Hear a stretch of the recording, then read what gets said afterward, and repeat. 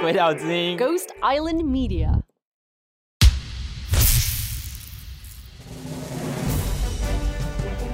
You are tuning back into the Ghost Island Media Network, home of the Garbage Bingers. And welcome back, Garbage fans. Your announcer, Nature Nate, is in the booth.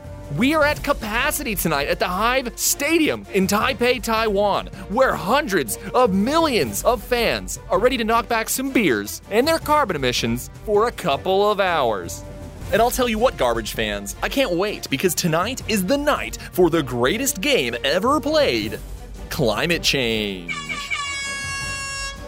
Boy, do we have a game tonight. In one corner is industry. In another corner is agriculture. In another corner is NGOs. In another corner, okay, how many corners does this crazy thing have? Is this like a square, an octagon, a dodecahedron? Do you sometimes wish that people would follow climate change as closely as they do sports games? Well, there is actually a potential solution to that. Spoilers, it's also a game. Last fall, friend of the show Brian invited me to sit in for a climate simulation hosted in partnership with the Taiwan Youth Climate Coalition. It's called En-ROADS, which stands for Energy Rapid Overview and Decision Support. You don't actually need to remember that. It's just called En-ROADS. The climate simulation is a role-playing game. We use real data with a computer simulation, and we do a mock UN summit where you will actually role-play different roles. That's Ian. He's moderating the game as our UN Special Commissioner. You will be playing global leaders from business, government, civil society, and you're going to try and negotiate a climate solution to limit global warming to 2 degrees centigrade and ideally 1.5. And remember, 1.5 degrees of average warming is important and an ambitious climate goal because currently we are on track for 4 to 5 degrees of average warming. Even under a 2-degree warming scenario, we will lose most coral. And in that 4 to 5 degrees Celsius world, it would basically be the apocalypse. And also the other thing about climate change, everybody kind of have their favorite solutions, right? It should be this, it should be that. Here's Joe, one of the organizers of tonight's En-ROADS simulation. This is the reality is that when people facing a very complex issue, then they all have their own opinion. How do you bring a group of people together to come up with a shared strategy? Does switching to biofuels help, or does it hurt us in terms of carbon emissions? What about geothermal? What about nuclear? What about if we just stopped fishing? How do we know over time that these actions that we take will in the future have the climate benefits that we need?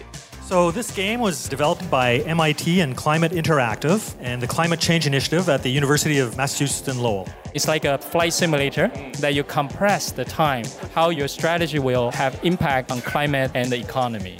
If you want to teach people a new way of thinking, don't bother trying to teach them. Instead, give them a tool, the use of which will lead to new ways of thinking.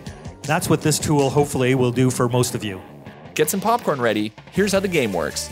There are a few players in this game. NGOs, government, business, industry, agriculture. These are people who represent different groups of stakeholders. Each team can propose one action per round. You may propose to add a new solution, which is to move one of the levers, or you could reverse a previous action that another group proposed. Some of these levers might be adding more renewable energy or investing in nuclear power or maybe even shrinking the population. We will then input the data into the simulator and then we will see the results together. The simulation will spit out a number with how much carbon that lever reduces. We will continue this process iteratively until we either get to our climate solution or we run out of time. Are there any questions? Please begin.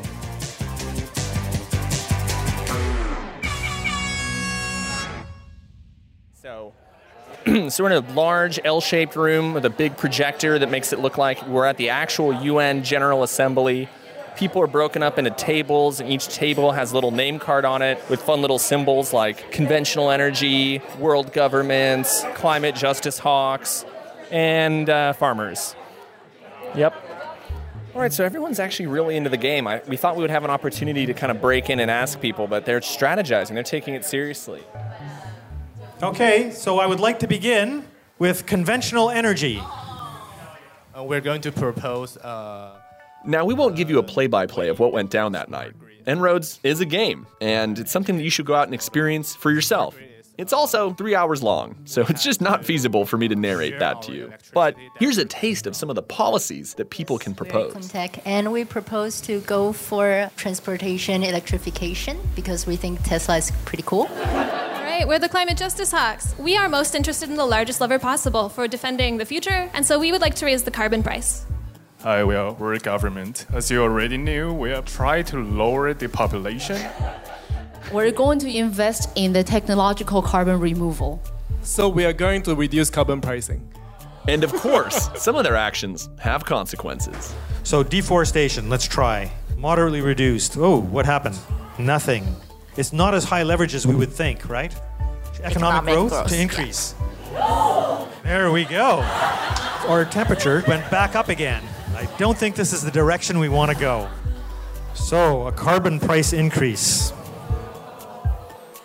Wow, that's 0.5 degrees. That's a huge difference. So this is a high leverage point. This is something that really can affect. Now, it's really encouraging to see so many people gaining an intuitive understanding of climate change in one moment. It really feels validating. So far, my observations are that everyone is really interested in working together. People seem like they want to solve climate change. Obviously, they're self-selected. In the real world, not everyone who goes to the UN wants to solve climate change. And I think that the information they presented is scientifically accurate, but it's presented in a really clear and concise way. I think it's a fun way to learn about climate change. It's essentially training them how to argue for more climate-resilient policies. Now, we're going to skip to the end of this game, because otherwise, we'd be here for 3 hours. So carbon removal. Yes. Whoa! We're there! Carbon removal brings us to 2 degrees, and the audience goes wild. So, everyone, you did it, right? Give yourselves a hand of applause. Congratulations, we actually managed to do it. It's not something that's necessarily easy to do. So, from the experience that you just went through, what key picture, number, sort of graph, something that just you seem to have remembered in your mind? Anything that struck you? I kind of already held this opinion, but it does seem that some things matter a lot more than others. Lots of things matter and they all interact, but a carbon price, for example, does seem to be really, really effective. I feel very pessimistic about the future. Yeah, it takes so many people's efforts to keep the temperature in 80 years to keep it lower than 2 degrees increase. What would be the lever to push people to move more quickly? Especially we have so many young people here, and you are the future, and you would be the people in power. Like, what surprised me the most is that we actually did it. We are all very, very different stakeholders. We have different goals. And at the end, through continuous negotiation, we can really work towards a common goal and we can achieve something. So I really think that negotiation is key here. Yeah, it's a very good lesson. Anyone else? I think these exercises are important because when you don't sit in a policymaker's seat, when you don't have to actually feel the repercussions of making these trade-offs, it's hard to understand the sacrifices that are necessary. Some industries will die. Some people will be affected. How do you manage that? How do you holistically think about it? Ian ended us on a message of hope. So we have the tools. Solar and wind are growing and getting cheaper. Corporations are investing in clean tech. Countries and states are stepping up. And the general public is becoming more educated and more engaged. Companies are taking action as well. 63% of the Fortune 100 companies have set up to have more clean energy targets. These are the real people that will contribute as well. We have people marching. People are realizing that this is something significant, especially youth. They are the future. They are the ones that have to take the actions, and they are the ones that are going to lose out on this. That's why we have to try and listen to their voice. So what can we do? Well, there's many different levels. Private and personal, you can donate money, walk, do little things, share your material goods, teach, persuade, support others. Organizational, we can share ideas, change processes, procedures, and create durable products. You can run for public office, create laws, and vote, protest, take part, change norms, change the systems, change the story that we're telling. All those little steps that you take contribute in a way. So we can do it. It's still possible. All right, let's take a quick break. And when we're back, we're going to hear more from people talking about the philosophy behind this climate game. Thank you, Omplexity, Brian, Joe, and Ian for inviting us to En-ROADS, and thank you to all the participants. You know, Brian is actually a patron on Patreon, and he contributes to this show. So if you want to make us come to your live show where you have a game simulation of an environmental event, become a patron. And even if you don't have one of those things, become a patron anyway, because as I'm sure you've realized, climate education is going to help us save the planet. Because who else is going to stop industry and commerce, if not the garbage hawks, the garbage bingers, whatever we are.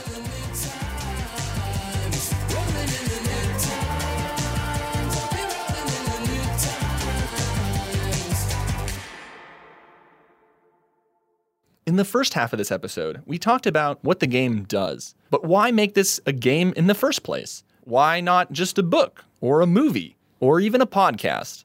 Why not a Dungeons & Dragons expansion? If there's anything we've learned from the last 30 years in climate strategy, it's that research shows that showing people research doesn't work. I agree. I want to introduce you to Drew Jones. He is the creator of En-ROADS, and we had a chance to talk with him to understand a bit more about what went into creating the game. So I'm the co-founder of Climate Interactive, which is a think tank here in the US that works with MIT to develop the computer models for climate strategy, how to solve this problem. So you make these climate models, and you also make a game, like a simulation. That's right. Maybe I should call it a game. No, it's a game. It's a total game. Yeah, and the reason we do that is you have to create an experience, a visceral experience that touches hearts and minds. So we took this computer model and embedded it in a role-playing exercise that gives you the feeling that you're actually creating your vision for the future. Yeah, I was pretty surprised. I've been to COP a couple times. I've been to climate conferences. And I feel like you got that feeling with people who are normally not involved in that space. Yeah, so we've been to many of the COP UN negotiations. Everyone proposes solutions. There are 20 different things that can be proposed, and we simulate the effect of each to show what helps, what doesn't, and overall, that it's still possible. Working with your colleagues to talk about winning. We talk about losing so much in this movement. It is bad in many ways, but we should give some energy to what it would look like to put together a suite of actions that get us well below 2 degrees and actually avoid the worst impacts of climate change. Have you noticed kind of any broad trends about the ways that people or maybe different cultures approach the game? The main way that it shows up in action is in the way that people change their messaging about climate change. In particular, they get rid of the idea that there is a silver bullet. There is no silver bullet. There's no one thing. I think the better analogy is that it takes more than one seed to plant a garden. It takes more than one seed. We're going to need to take action in many different areas across the board. Even a carbon price, which would be fantastic and is being experimented with a lot of places, is not enough in order to get us well below 2 degrees. Let me just say that I really like En-ROADS, and I think this is a great way to engage people and teach them intuitively about carbon emissions and climate change. I went to school for years and years, and in some cases, my normal classes didn't even teach me about climate change.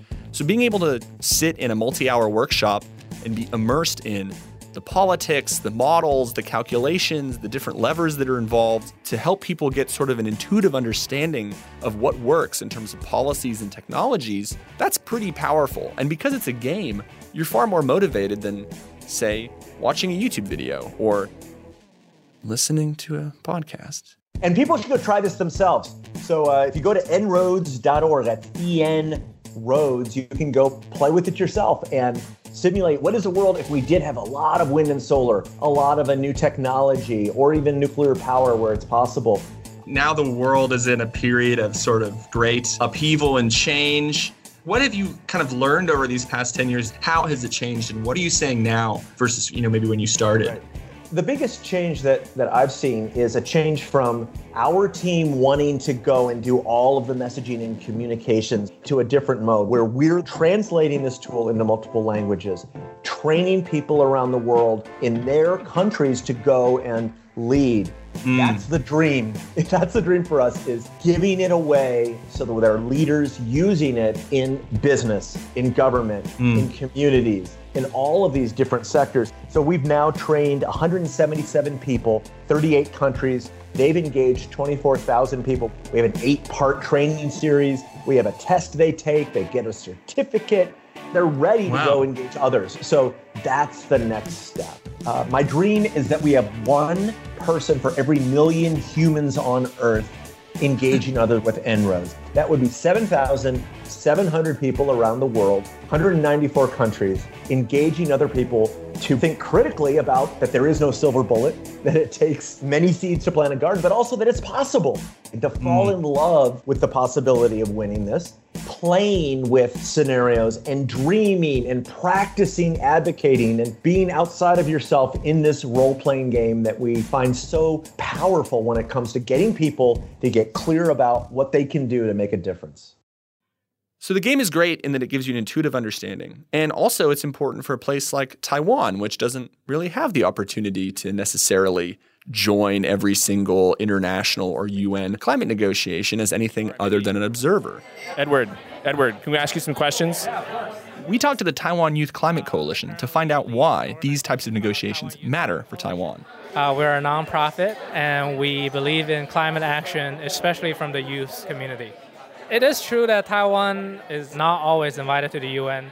However, Taiwan Youth Climate Coalition actually sends Taiwanese delegates to the UN Climate Change Conference every year. And it is exactly because we don't have the equal footing in the UN that we want people in Taiwan to experience what it's like to go through a simulation or a negotiation in the UN setting. So being able to understand the politics and the ideas and the different stakeholder groups that go into an international negotiation can give younger people or just give anyone an understanding of what's happening at this global stage. It's a good way of bringing people closer to what is a pretty opaque process. We do believe that all the people around the world, including the people of Taiwan, have a right to have their voices heard in the UN.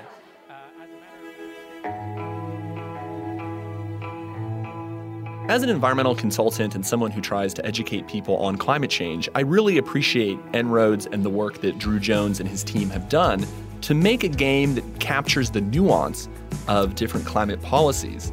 Drew said that we won't find a silver bullet for climate change, we need silver buckshot. And that's something that I've included in my tool belt of phrases to use. There isn't just one simple solution to our environmental crisis. We're going to need a big gun with a lot of different little silver buckshots in it. And by gun, I mean a collaborative approach to change. And by buckshot, I mean a lot of different diverse people working together to destroy a destructive system. And a diversity of approaches is important not just for actually enacting climate change policies, but it's also important for communicating climate change. Last week, we talked about not debunking a documentary. And I think that the important thing here is not that one documentary or one book is bad or good, but rather we need a rich and diverse ecosystem of knowledge resources. We need video games. We need fortune cookie messages. We need tweets. We need comics. We need so many different types of media for people to consume about climate so it can become normalized and embedded in their ways of thinking. If it's just treated as this niche side hobby that people have, it's never going to really gain the momentum necessary to make an impact on our planet. You gotta raise your voice for the broken ones who never had a choice. Speaking with the creators of En-ROADS, the participants, hope was a common theme that emerged when talking about climate change. But what does hope mean in the context of a planetary crisis? You know, hope is not a lottery ticket where you sit on your sofa and you hope you win. Hope is you have an axe and you break down that door that is the barrier to get to the other side. And that's actually a really good thinking. You have to be able to say, wow, this is a solution. I've seen this in the simulation. What actions can I take to support those different levers that I saw? I would redirect people's attention toward collective action. Join the civil society movement, pull together to build power, get arm in arm with people who believe what you believe about this, and drive action through collective power. I think that's the conclusion. That's the conclusion of the episode.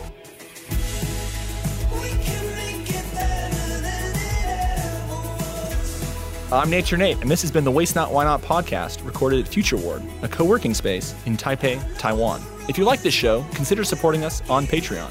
Do you have a question for us? Tweet them at us. We are at Waste Not Pod on Twitter, and our DMs are open. Subscribe to our show on Apple Podcasts, Spotify, or wherever. Give us a good rating to let us know you really care. This has been a Ghost Island media production. This episode was produced by Yu-Chen Lai, myself, Nature Nate. Our executive producer is Emily Y. Wu, edited by Yu-Chen Lai. Thanks for listening. Bye-bye. Now we're going to come upon David, who's a Patreon supporter, and he's not involved in the simulation, and he's just here randomly. David, what do you think about this?